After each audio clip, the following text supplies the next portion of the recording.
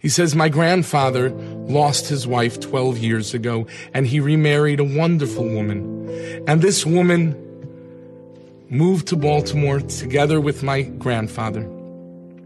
And Friday night, before Shabbos, she escorted him to the Aguda on Park Heights, which you're all familiar with. And she went to the Ezras Nashim.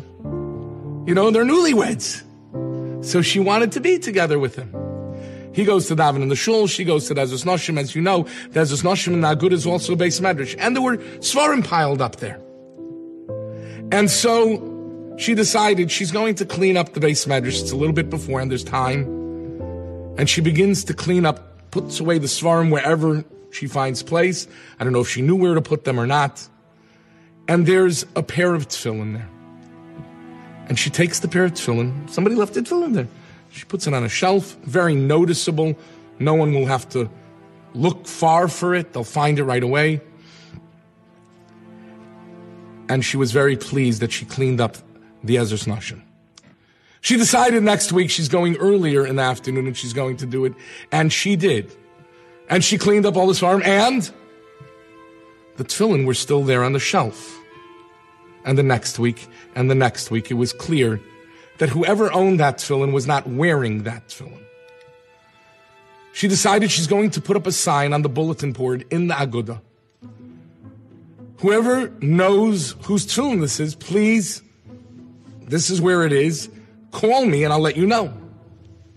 But no one called. A few weeks went by, and finally she gets a phone call. The woman says, my husband told me that there was the sign up. And I recognize the name on the tefillin bag. I think it is the son of a family who used to live right near us. They moved to Eretz Yisrael 5 years ago. It happens to be that I have nothing to do with them, but I have their phone number. Would you like their phone number? And she said, of course. She takes the phone number and she places the phone call. And there's no answer. So she leaves a message, a short message. Please call me back. It's important. I have your son's tefillin. 3 minutes later, the phone rings. The woman called back. And the woman who had the tefillin says to the woman in Eretz Yisrael, you know, here's the story, and she tells her the entire story. How I went to clean it up, and I saw the tefillin, and the tefillin were there, and they were there, and they were there. And finally, she cuts to the chase, and she says, so tell me, is your son looking for his tefillin? And there's silence on the other end of the line. And then she hears muffled crying. And in a tear-choked voice, the woman gathers her composure and she says, my son is unfortunately a boy that went off the derech. He struggled terribly, decided he's not wearing his tefillin. And our relationship grew very strained. We speak, I don't know, about twice a year when he needs something. But it's been very painful and it's been a long journey. And now she's really crying. And she said, today, my son called me.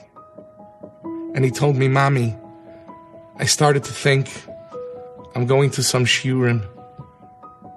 Mommy, do you know where my tefillin are? And she said, when he asked me that question, your number came up on the caller ID. So, yes, my son's looking for his tefillin.